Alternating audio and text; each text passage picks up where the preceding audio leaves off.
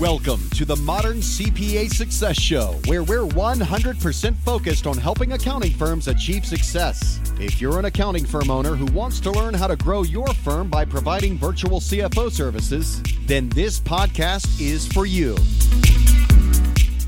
Welcome to this episode of the Modern CPA Success Show.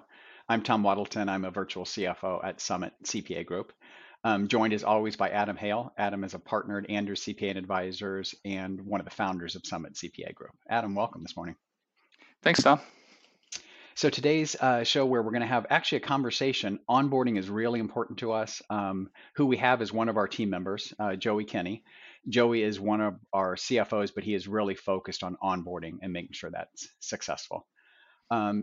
As we have different meetings, Joey is very involved in engaged in college sports. Big Wildcats from Kansas State fan. Adam, I'm not sure if you remember from his resume, Joey was a double major in accounting and finance and a minor in economics with a 4.0 out of college. So we talk college, but he's a big academic dude that's in here. Oh, nerd. Exactly. But he does have a lot of sports analogies, which is kind of my thing too. So that's why we get along so well. So we do love that. I didn't realize he was that big of a nerd, but I would have. Yeah. But. So we'll probably have a little bit of sports trivia as we get into this. But Joey, if we start off, then do you want to tell us a little bit more about, I said full-time onboarding in the CFO role. You want to tell us a little bit more about what that really means? Sure. Thanks, Tom. And thank you both for the opportunity to hop in here and speak with you today. I'm looking forward to talking about onboarding and my role and how I see it, how I see the future, and really the importance of it with CPA firms. So appreciate the introduction. I'm going to try to not have too many sports analogies because that does sort of limit the audience a little bit. But it's always a beautiful day to be a Kansas State Wildcat. Always a beautiful day. So did you get my rankings? I'm trying to remember. We've got Indiana University represented and Purdue University. I'm trying to remember rankings where Kansas State falls. I think they're a little lower than those two. Is that right? I think we're in between Purdue and Indiana right now. We're it's an unexpected good year for us. We weren't expecting much. We had a new coach and a basically brand new team from last season. They've gelled really well, and the energy is back, which is what you really want to see in Manhattan. Okay. So on to onboarding. Yes. So I think it's an interesting. I think Adam would be the first to say when I was hired at Summit, where I started versus where I am is a very different. They're two different things. So I joined, and Tom, I've told you this before, but I want to mention to everybody, you are one of the reasons that I am at Summit CPA. We had a conversation in 2021. When I had first interviewed with Jamie Na, and I talked to Adam, and I remember saying Adam absolutely scared me to the point where I was like, I'm not entirely sure I can do this. I don't know that I've got the skills. I don't know any of this. I was terrified. And then I talked with you, Tom, and you really were like, no, you can handle this. Adam just scares people. He does that to everybody. Oh, that's and funny. It wasn't the right time in 2021, but I remembered that conversation, and it stuck with me for about a year until I was able to finally say, you know what, the time is right. I've got to get in and talk with these guys. So appreciate really you cool. I'm glad for it made that that conversation. Impact.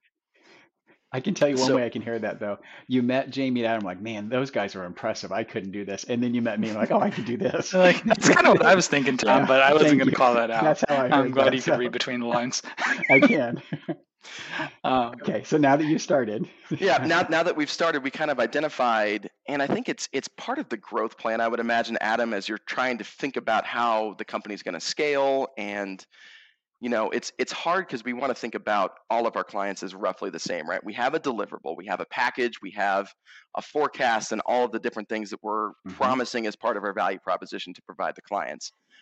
But without the foundation of a good onboarding, it's going to be very difficult to have each client make sure that they're hitting all those deliverables because CPAs are different. Yeah. Every client is going to be a little bit different. So we found out within about 3 months of me being here that for whatever reason, and I'm not entirely sure what y'all saw that was made you think that this would be where I would end up, but saying, hey, we wanted to dedicate you pretty much full time to just onboarding support and helping CFOs and helping the accounting process and just making sure that the foundation is set for the good future of that relationship. And I've been pleased with where we've gotten to. I think we've got a lot more work to do. Just like anything, no process is perfect, so there's always going to be change. And the key to it is identifying where the problems are, what's working, what's not working, and try to solve for the end result of where you want things to go. But I'm very pleased to be working with teams. I like talking to all of the different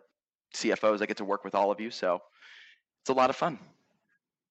Yeah, I would say the evolution, and to be on the record, I was opposed to having Joey be the onboarding CFO. So we'll get into that. But I was not advocating for that. I was wrong, by the way, but I wasn't advocating. But the evolution really is that, like you said, it's first impressions. Mm-hmm. It's not cheap. Our service isn't cheap. We charge double for onboarding, so there is a fee associated with it to kind of cover some of that cost for additional resources. But even before we did that, it doesn't matter. Our fee is not inexpensive. And whenever clients come to us, they typically come to us because they have a need. Again, we're not selling them on what we do. They're usually coming to us because they have a problem and they want us to solve the problem. Unfortunately, it takes an onboarding period to be able to get to the point where we can fully diagnose the issue before we can prescribe a solution.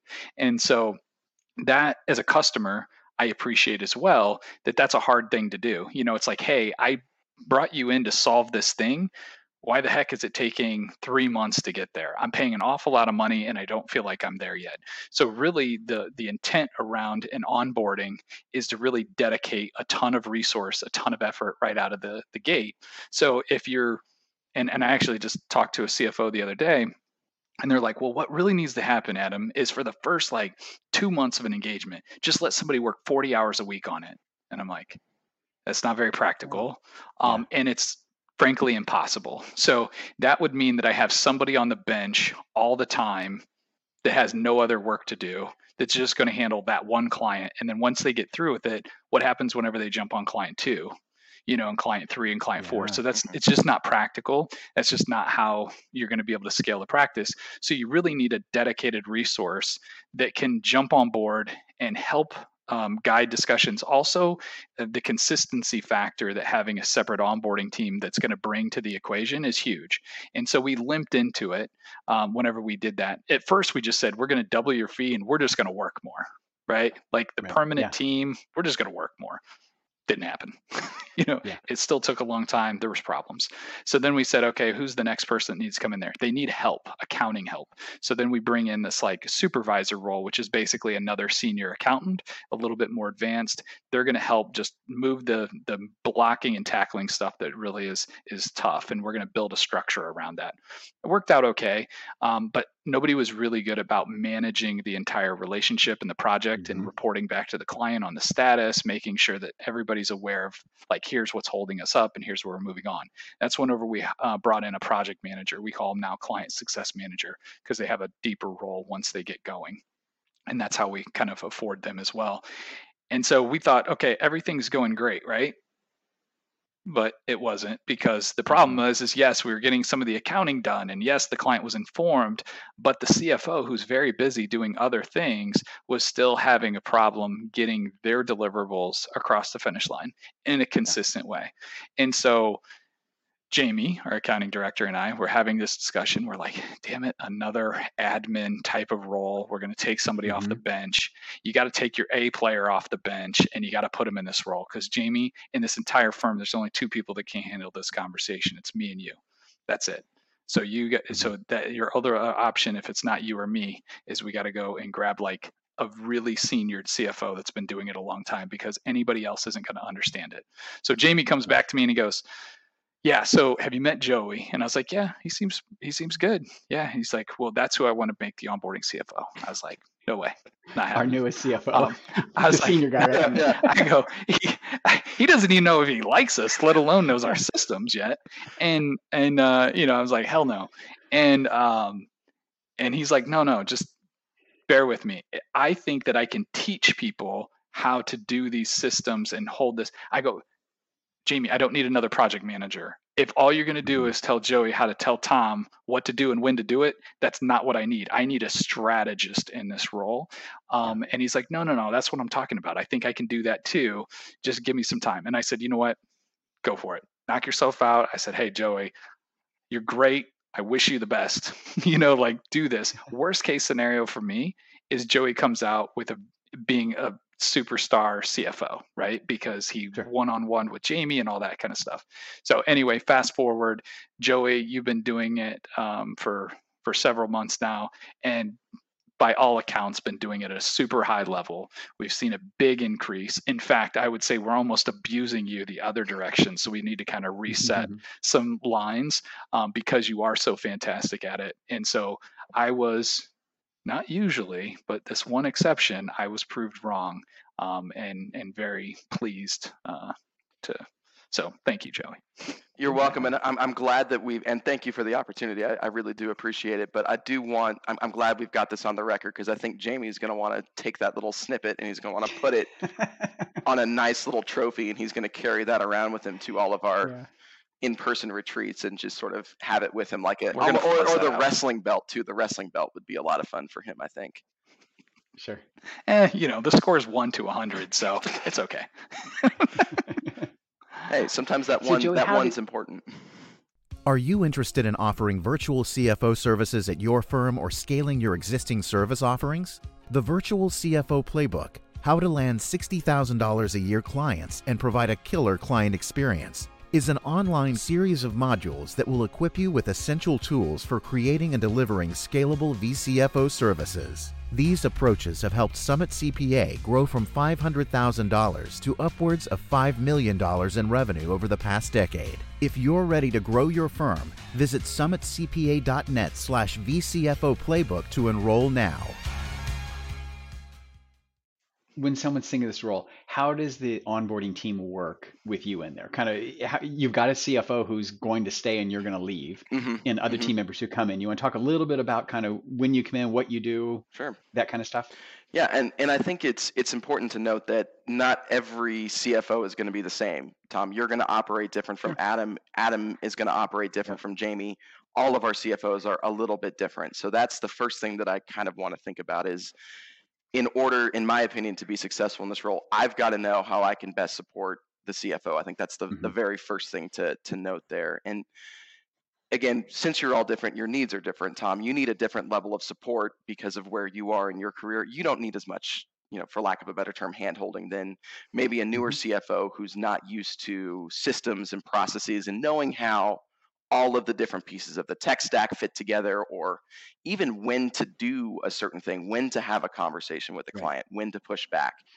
So I'm going to consult a little bit differently in my role than I would with, say, a newer CFO. But if I could kind of break it down to the 80-20 rule, for most folks who aren't you, where we'll typically start is at least having the conversation with the new CFO about, okay, what are you identifying as the client's pain points? Because Adam hit on a big thing. If you've got a client who's coming to Adam now because they've got cash flow problems today, us saying, yeah, we'll solve that cash flow problem for you when we're done with onboarding in 12 weeks, like that doesn't do a lot of good. That doesn't build a lot of rapport in the relationship. That doesn't build a lot of trust. So helping the CFOs understand, what's a quick deliverable that you can knock out, that you can solve a problem really quickly and buy us some time to get the accounting cleanup done. That's usually a huge step. And then from there, it's just helping them develop the relationship, helping them think about how they're going to do their forecast, what the drivers are going to be, relationships between non-financial data and financial data, and really working with our tech team to push them through. Because Adam, I'm sure you've noticed this too, with a new CFO, the hardest hurdle for them to overcome is getting out of the understanding of, I'm the CFO, I feel like I need to do everything. No. What you really need to do is leverage the resources that we've put in place as a firm to help you. We're paying for these resources to help you. So let's use them. Let's use them to the best of their abilities, and just sort of guiding them that way. I would say my experience is maybe kind of I agree with you differently, but I would say it was almost like the opposite. What I hear is technology is my hurdle. And so it's like, that's the problem. I'm like, then use a piece of paper and a pen and hold it up against your screen. I don't really care. Like, I need you to be the strategist. Have a good conversation. Don't worry about all the other stuff. That's where, like Joey, you could help out. What I think, where we found the natural gaps. So assume that you get to a point where you feel like you can have these roles. And keep in mind that these roles exist even if it's one person. So you're just asking one person to wear multiple hats. So take this for what you will. You don't have to build out this entire team. But in a perfect world, I think this does line up, is that you have on ours, we have a 2-person delivery team. So we have a VCFO and a senior accountant. And so what we're trying to do is then just mirror that, because we charge double technically for the first 8 weeks, right? So what we did before is we added on the senior accountant, and it's a supervisor level, so it's kind of a super senior, if you will. They've had a lot of experience doing those kind of things. So we had that. The problem, though, the challenge is that the number one job for the CFO before it comes to just giving strategy is architecting the information. So even silly things like architecting the way I want the chart of accounts to look, architecting the conversations I want to have, the data that I'm going to review, when I'm going to review it, how I'm going to review it. Even whenever we put the super senior, somebody that can knock out any tech, any problem, whenever it came to like the blocking and tackling, they were still like directionless. And then whenever you get a new CFO that doesn't know our tech, how to leverage that team, they would kind of start sketching stuff out, and they didn't know how to really use those resources like you were saying. But they also struggled at architecting it because they didn't know those resources. So, and not only does it, so that's what I'm saying. Like, I think from your standpoint, what you do and what you really help out is you help with the architecture to let them know what's possible and how to do it and how they can use those resources. But I think you also act as a communicator, as a conduit between the CFO's ultimate strategy and that senior that we've added to the team. Because without that, what happened was like, hey, Tom's a great guy, but he's not telling me to do anything, and I don't know what to do for this onboarding. I think we go this direction, but I don't know if he knows what he's actually doing or not. Sorry, Tom seems smart, but with you being in there, you can kind of act as that interpreter. And so by doubling up the team in each one of those roles, now we have 2 people at there. Now we have kind of like equals talking to each other, because a lot of times we do have new people on, both on the senior accountant side and the CFO side on the client delivery side. So having experienced people to match up with on both roles is important. And then of course, sitting on top of that is the project manager. Before, what we were doing is we're asking the project manager to be that interpreter between the CFO and the senior accountant. Like, hey, how come this work isn't getting done? How come this isn't set up? Like, you've been able to solve for that gap. Yeah, the feedback is, well, I don't speak accounting. And rightfully so, because they're not accountants, they're project managers. So yeah. And we don't want them to. No, exactly. Right? Exactly. That was the problem. Yeah. Well, I think you hit on a good thing too there, a good point that I probably didn't do a good job of advocating for what I do in the role. But where we're really seeing that communication, that interpretation, is when we've been expanding into new verticals. If we've got a client that comes in that's like our bread and butter service-based organization, hours and people, like most of our team by now can probably set up the pieces for that in their sleep, because we've done it so much. That's our bread and butter. As since the merger and more verticals are coming in, we've got more, trucking type stuff. We've got some manufacturers coming in. We're doing more medical. We're doing more, things that don't follow the standard templates of how our stuff is set up. That interpretation piece does have to occur. And if it doesn't occur, things just, the system gums up and stops working, and we're looking back at an onboarding's at 18 weeks and everyone's looking at each other like, well, what happened? What's going on here? And it's because that interpretation piece wasn't happening the way it should, and stuff was just getting lost. One thing Adam said that I think was really important, and I think that the value is, when I started, so 5 years ago, we didn't have the kind of role you had, Joey, and I was doing that architecture that Adam talked about. A lot of it, I didn't know the tools and the common Summit processes. So I implemented what I thought made sense. And a lot of times the clients were saying, well, why don't we do this? Why don't just in the cash flow meeting, you can take 15 minutes and cover those things. And I'm like, okay, I'll try that. An experience like Joey, I think you would have said, no, that wrong time, let's do this. Once that's in place, it's kind of hard to then switch the client and say, hey, I was doing it wrong the whole time.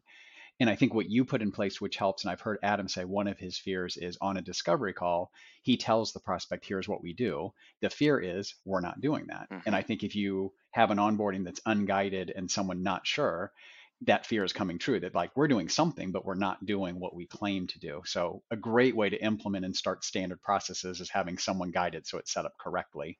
And I think for the new employee, it's perfect. You're like, here's the tool. That's what this is. You're teaching in that part. That's where I think there's real value. Yeah. And Joey, I don't know if you'd give yourself enough credit here or not either. So for people that are just focusing on one industry, I would still argue that probably through us being overconfident in our ability, one is probably a little bit, so maybe a little ego. The other one is cost. From a cost perspective, why am I adding this cost? But I think we probably did everything backwards.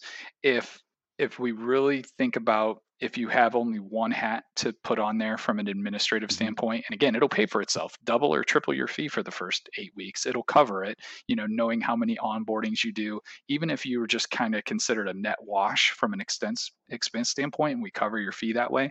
But I think that the onboarding CFO is probably the most critical role.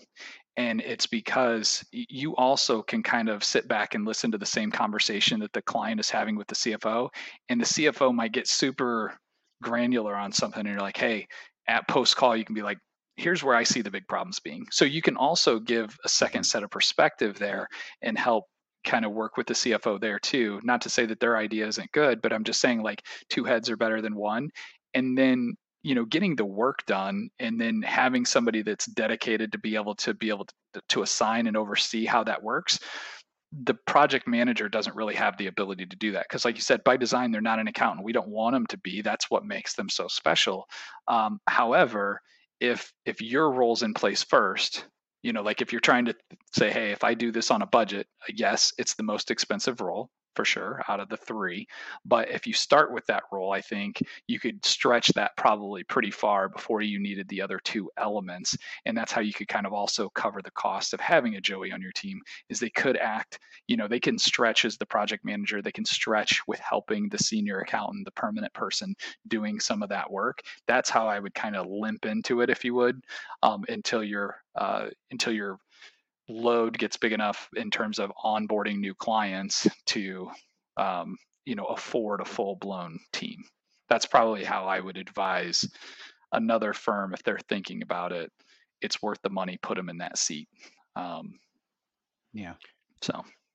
So if you could go back, just again, I'm gonna pick your brain here, Adam, because I think this is one of the things you told me when I first started was I've made all of the mistakes that everybody's gonna make, and let me tell you how not to make them. So, say I'm a firm and I'm feeling like I'm at that point where I maybe need a more permanent resource, worried about A, how to cultivate that type of talent, B, how to identify who the right person in that seat is. How would you go back if you could do things differently for Summit? Like, what are some of the things you would do? How would you identify who to put in that role, and how would you have worked out the numbers to where, like, I know that we can afford this, not just from like an onboarding, doubling up of the onboarding fee, but also from like a culture perspective? Yeah, great question, and obviously I was wrong. So once again, I told you I messed everything up, and you're the result of that. So, which is great, but I would say that for a little bit, I think what was really important for me to understand, but it maybe gave me a little bit of a bad view, not recognizing that I could bring somebody else in, but that's just maybe Jamie having better foresight. I put myself in that role for a long time. So for the first couple of years, whenever we brought on our first CFO, our second CFO, I was in that role. And then eventually I took an A player off the bench, Jamie, and I put him in that role. And then eventually he's like, okay, cool, I'm overseeing a broader team. So I did start with kind of taking an A player off the team. Like I took myself off the board and started doing more behind, how can I, instead of being the number 1 CFO for 10 clients, how can I be the number 2 CFO for 50 clients? So that's kind of how I stretched into it to begin with. And you can do the same thing with an A player if you want. Just, I think what Jamie's proved is it doesn't necessarily have to be the A player on your team today. It just needs to be an a person, which is what Mm-hmm. happened with you, Joey, is we were able to kind of bring you in. But I don't know that we would have even had that foresight and that vision had Jamie and myself not already been in that role, because then Jamie wouldn't know how to like look for the right person for that role. And it has to be somebody that can kind of stretch the rubber band. I think one of the hardest things for me in scaling an advisory service is CFOs that we hire by trade are going to be CPAs, which means they know accounting. And so whenever they come in, they want to get super ground level granular. Now, what my client asked for is a business strategist that knows accounting. They didn't ask for the accounting. So trying to get accounting people to be able to like be advisors, give opinions, talk from a business standpoint. I just talked to a client for an hour. I looked at their financials, but I was digging into their operational stuff and asking them how they're going to operationalize all the numbers. Nobody's ever met a forecast they don't like. That's math. I can plug in a few numbers. Who gives a crap? I'm challenging them on how do they operate? What are they changing operationally to make sure that that number happens? And I'm pushing and doing those kind of things. I'm consulting at a business level. That's hard whenever you hire an accountant. The other thing is like, or I hire the opposite side and I hire somebody that's just lives in the clouds. They're super high level. And then the only problem is the clients that we work with. We don't work for Coca-Cola. We work for clients that are $1 to $25 million. The reality is I need you to get in the weeds. I need you to do some analysis. I knew the answers to those questions before I went to them. I don't know the exact operations, but I went in and I dug in. And so that leaves a bad taste in somebody's mouth whenever you have somebody that's like really high level. They're like, that's tough. So we end up with these two different people, and we need to find the person that's that perfect unicorn is in the middle. So what we've done is we've created process and cadence of meetings and stuff like that to pull that accountant up. Yep. And now we're starting to create a more advisory senior to hopefully support this person that lives in the cloud a little bit so that they can kind of be supported in a little bit better way. So it's not really necessarily like finding the person. It's around understanding, does the person live more here or here? And then we're creating process to level set them. We're giving them a person over here. We're giving this person process over here to hopefully level set those. And the person that you look for to run that role, I think somebody that just naturally fits in the middle. And Joey, I think you naturally fit in the middle. You can stretch with me whenever I'm thinking 10,000 feet or 100,000 foot, but you're not afraid to dig in and get into the weeds and like make sure that a rev rec process works. So that's the person to me you put in that role. Yeah. Well, I'm glad you mentioned that Joey, advisory senior role too, because I think that's going to be an important piece of our growth. Because I'm sure I've found that over the last couple of months, as we've identified that role, that's where the bulk of the training that I've been doing with the team has been taking place. Is, to your point, how do you get that advisory senior who technically very good accountant, probably hasn't spent a ton of time thinking about the strategy piece? How do you get them into that cadence so they can start thinking like a CFO? Because ultimately, I think that's going to be where all our future CFOs are going to come from if we're doing it right. We hire at the advisory senior level and say, look, I'm creating this pipeline of CFOs. I like to use the Texas Tech quarterback room as an example for that. Here's the sports analogy, Adam. There we go. I want 4 quarterbacks on my team, a freshman, a sophomore, a junior, and a senior, who have spent time in the system. And when it's their time, they know the playbook, they know the rules, they know how to do it, they know all the reads. At that point, it's just getting them out there and executing. And that's where that advisory senior role is for me, is getting used to the system, but also how to think in such a manner that they can do it when it's their time, when they've had enough, again, time in the room. Since we're talking onboarding, one of the challenges that I think we have that I'd love to hear how you're coaching people in this, Joey. One of the challenges, you can take a client and say their accounting books are a complete mess and there's a ton of cleanup. It makes some things difficult. We can find ours, and I've been in this position where I feel like 3 months into onboarding, our team is killing it from a cleanup perspective. The client feels like it's taking longer than Adam told him it would take, and he's not heard me say anything about consulting. So you got these two different perspectives. And I'd love to hear a little bit, because you are in a position of, I don't have great data to tell you, but at the same time, you've got these business problems. how are you coaching? Maybe we talk about some of the key topics that come up during that onboarding time, because that consulting is so important. For sure, for sure. So I think there's a couple of different things that you can do, and a lot of it just comes down to listening, right? The client's going to tell you within the first 15 minutes what their pain points are. And Yeah. more often than not, their pain points aren't about bookkeeping. Their pain points aren't about, ooh, I'm not on accrual basis when I should be, I'm on cash basis. No, it's things like, Right. I've got all of my clients, like 95% of my money comes from one client and it keeps me up at night. Or I don't feel like I've got enough cash cushion to be able to handle things. We're onboarding a client now where they have a massive cash outlay at the beginning of a project and a 6, 7, 8 month time window between when the project starts and when they ultimately collect on all the contracts. And we know it's going to be a profitable endeavor. We do project costing. We know all of the stuff. It's just a timing issue. So the consulting here while we're cleaning up the books can be something along the lines of like, okay, let me start with addressing your immediate issue, which is you need some cash and you need some liquidity. Right. So how do we help you get this liquidity? And sometimes that can involve some cleanup. And if that's the case, we tell them. But other times too, it can be, hey, we just need to restructure some things. Maybe you need to start charging 65% upfront from your clients instead of 50 to give yourself a little bit more runway, because the math and the numbers tell us that you're not going to be able to sustain a 50% deposit on that. So I think the key in that moment is just identifying those 2 to 3 to 4 things that maybe aren't even related to the bookkeeping at all. It's what Adam said. It's a process issue. It's a business structure issue. And spend your time solving those problems versus, sitting there saying, I can't really give you anything because I don't have the data, which a lot of times is true. That is a big hang up, but it doesn't have to be something that destroys your relationship with the client as a consultant.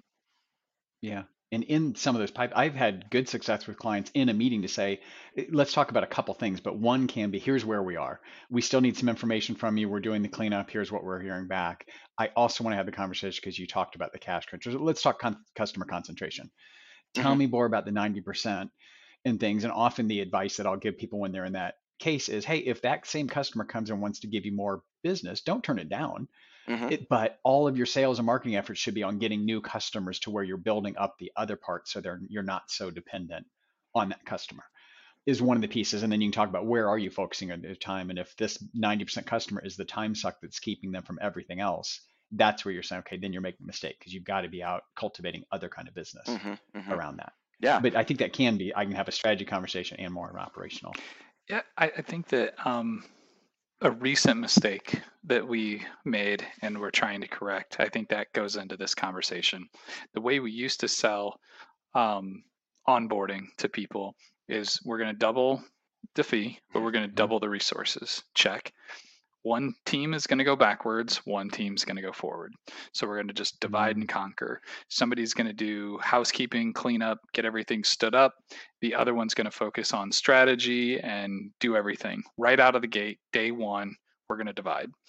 Now, to your point, Tom, there are some strategic conversations that you should be having and could have without seeing the data. But I would say, as data-driven people, a lot of our advice we try to be precise with.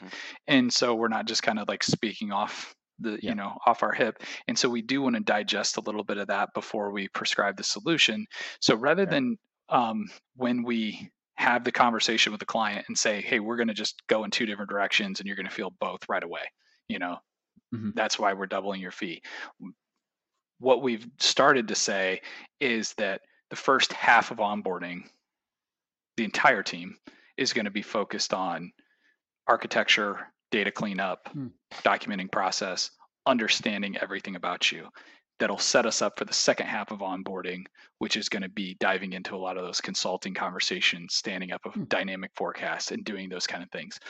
So the importance there is that it doesn't put you, the CFO, Tom, in the line of fire. You're like, damn it, I wish you would have done this 2 years ago whenever I was onboarding a bunch of clients, but it doesn't put you quite in the line of fire right out of the gate. And what it also does is or what I should say it does not do, is it doesn't put you and the onboarding CFO in opposing corners right out of the gate. I'm going back doing this and you're going that way. It's like, nope, same team, same focus.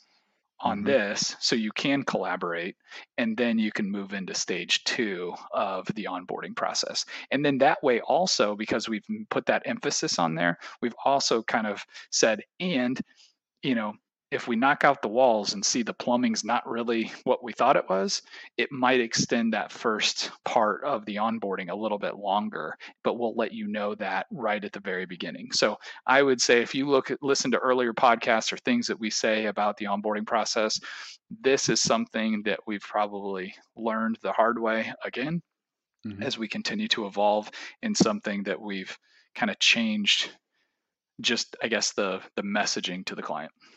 I think it's a great point to bring up there, Adam, because one of the things that as I've been kind of explaining to clients what the new onboarding process is, which it's new to us, the whole onboarding process is new to the client. But as I'm explaining what we know as our new process, the way I've been kind of thinking about it is you could line up 15 digital agencies, one right next to each other, and you're going to get 15 different sets of problems.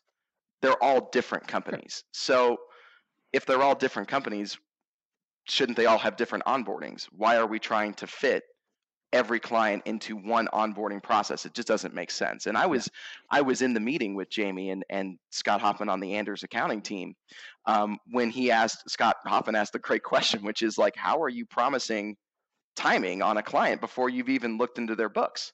And I remember Jamie just kind of looked at it like, that's a really good question. I don't know. And that was kind of the impetus for us, like thinking about how we were going to change the onboarding process. I think it's been a great change. The feedback, both from the clients and from the CFOs working on the onboarding, has been overwhelmingly positive, that we're able to create this, what we call the tailored onboarding plan, that says we've looked at this. Here are the 15 or 5 things that we see need to be fixed. We think it's going to take us this amount of time to do it. While that's going on, Tom, you're going to be doing your consulting, and we're going to meet at the end here in 10 weeks, and this is where we're going to be. Right. And it just sets the expectation. It keeps the expectation from being, to a point where if we promise a client 8 weeks and we can find out later it's 10, we're the enemy. If we tell them 12 and it's 10, we're the hero. It's still 10 weeks, but it's just level setting that expectation. Right. Yeah. The only thing that I would probably, especially as accountants, push back on a little bit, and maybe it's because I'm more on the sales side a little bit, and probably a little more ego-driven in some regards to this, but I would also say that, yes, setting expectations is important. Yes, telling a client, your stuff's a mess, like just being upfront and saying it's going to take us a couple more weeks. That's cool. But being so like guarded, like most traditional firms are, that it's just like, can't promise you anything, can't say anything. It's like, no, the difference between me and you, CPA firm, is that I do this, and I do this all the time. And I can do this in 8 weeks. You've got to have the carrot. Special circumstance. Right. Well, that's what, it should be an expectation. Swagger, call it whatever you want. Yeah. But I'm just saying, like, what frustrates me oftentimes in any professional service business, and I know I've had some conversations with internal team members, and they go, well, Adam, that's why you wouldn't be my customer. And I go, that's right. And that's why you would never be my vendor.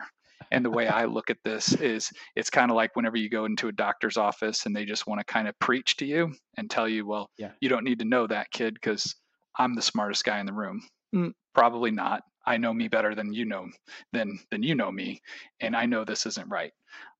That's the kind of approach that I take, and I expect whenever I deliver service to a customer. I want somebody that's going to listen, somebody that's going to pay attention, somebody that's going to talk to me with some level of urgency and get things done. And I think what has been always important for me, and especially as we kind of merge in with the Anders, is just making sure that same care and urgency on the front end of just being okay with putting yourself on the line and saying, we're going to figure this out, and we're going to figure this out fast because we know we got to get to this other part. That's an important part of building trust with the relationship. And frankly, if you've done it 150 times, I get it. Every situation's a little bit different. You should feel okay saying, it's going to take about 8 weeks, which is the reason why we only charge for 8 weeks.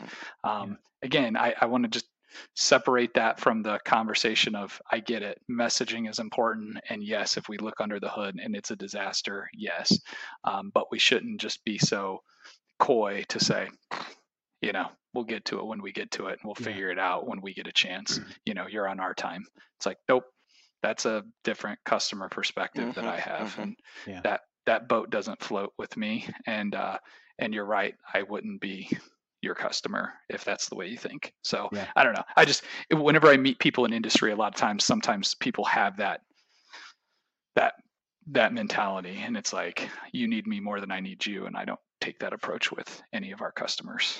It's a relationship. Accountants are so careful too around, I don't want to promise. We've had people who can't believe we offer a price the first time we'll meet a customer, that discovery call in that hour. Adam, you're saying we think it takes 6 to 8 weeks. To clarify, in case people don't know, when Adam talked about we charge double, if the weekly fee we charge someone is $1,000, during that 8-week time period, we're charging them $2,000. If onboarding then takes 14 weeks, at the end of 8 weeks, it goes from $2,000 down to their price of $1,000, and we continue on and say, okay, here's all the cleanup and things we're doing. But that client, hopefully from that, says, oh, you know what you're doing. You know how much it's going to cost me. And you know what that is. If we get in and find out the services they're asking are dramatically different than the sales call, which doesn't happen very often, you can modify during onboarding and say, look, here's what we're seeing. Do you want this additional level of service for many more invoices, more complicated process than you described, or something different? And then we can modify it and continue on.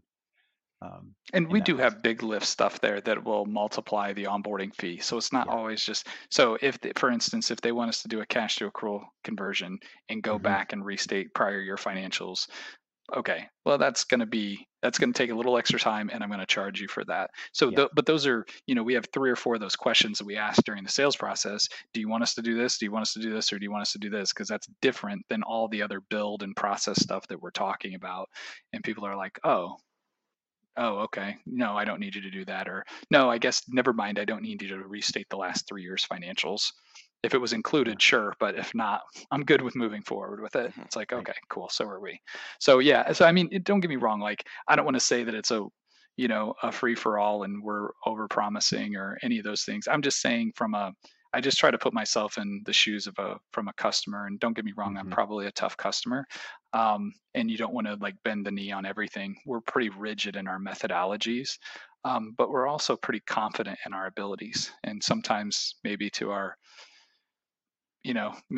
own detriment to some degree, but I'm okay with taking that risk if it shows the client that, not only do we know what we're doing, but we're invested into the relationship and we'll figure it out. And because the most painful experience in the world is onboarding and just it taking forever.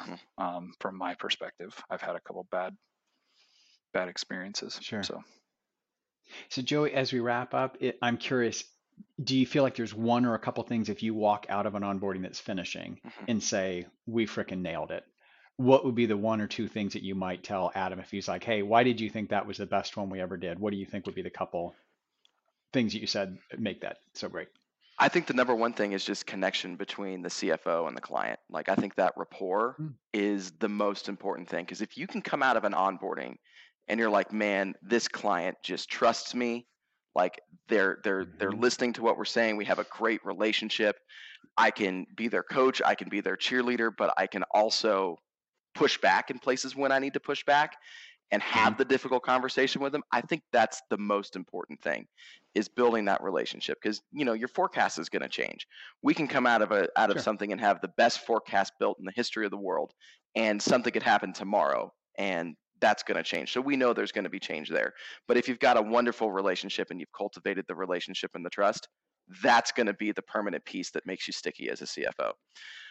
Outside of that, I would say though, having good understanding of what your deliverables are and your promise to your customers, which I think Adam is very direct in, this is what we do, here is the promise, we have these deliverables, and we are going to hit them every time, which is what we need as the doers on the project. We need that direction from management on, these are the expectations, these are what we want to have happening. So we cannot come out of onboarding with those deliverables, and they need to be at a certain level or quality where I think we could sit there and say, look, this is a foundation that you can build on. But if you've got the building blocks and you've got a great relationship, that's going to be a client that's going to be around for a long time. And that's what we want. We want to build long-term relationships. Yeah. Adam, any different view? What you'd want to hear when someone says it was a freaking killer? Is there a particular thing you would want to hear different than what Joe described? Nope. I think permission to play is we got all the deliverables and we've set the team up for future success. But I think I think that's a great point. I think the relationship and trust is what you're trying to establish at the beginning. So I think that's solid. Yeah, I think you're right. I think from a deliverable standpoint, maybe another thing I think of is if the forecast is good enough that the client relies on it to the point where they're like, hey, can you show me in the forecast what would happen if? And they believe the forecast well enough that if we make that change, they look and go, oh, that's helpful. That helps you make a decision. Then you're feeling like, okay, I've got a tool that's helping you to look forward to do that. And I think that can be really valuable, the thing that we have. Yeah, you haven't experienced this yet, Tom, because you haven't come out of you're in your first onboarding with me as a CFO. But at the end of it, we have 4 questions that I ask the client directly, and a last one. And one of those is, do you feel like you have a forecast that you can rely on, and can you ask your CFO questions before you go out and do something? Because I think the worst thing that would happen for me as a CFO is I've got what I think is a great relationship with the client, and I find out, oh yeah, I went and hired this sales and marketing person. I didn't even talk to you about it. Because then you're like, well, can you plug that? What's going on here, guys? That never happens. Yeah. So, to your point, that's cool. That's where, if those, I think we've got 4 questions that we ask at the end that are along the same lines, like were your expectations met, so on and so forth. But to your point, if that's something that they can rely on and they're going to go to you for those questions before they do them, that's the secret sauce that's going to separate, someone who's a true advisor from someone who's just looking at the books and doing some numbers. Yeah, that's great. Cool. Well, I'm excited that you're in this role. I know we've seen lots of changes recently in our onboarding piece, and I think it's going to help new employees coming on, going through that. They learn faster, and the clients get to experience a better level of service because of that. And I don't think it has to be you've got to have these full-time dedicated people from the beginning. And we talked about that some. As you scale, this is scalable. It's not just, oh, this is only for big firms who do this all the time. That we've grown into doing this. Yeah, and you can't have Joey. He's ours. So yes, exactly. Yeah. Find your own Joey. Great. Thank you, guys. Everyone, hope you guys all have a great day. Thanks, Tom. Appreciate it. Enjoy this podcast? Visit our website at summitcpa.net to get more tips and strategies for achieving modern CPA firm success. We're here to be a resource in this ever-changing industry.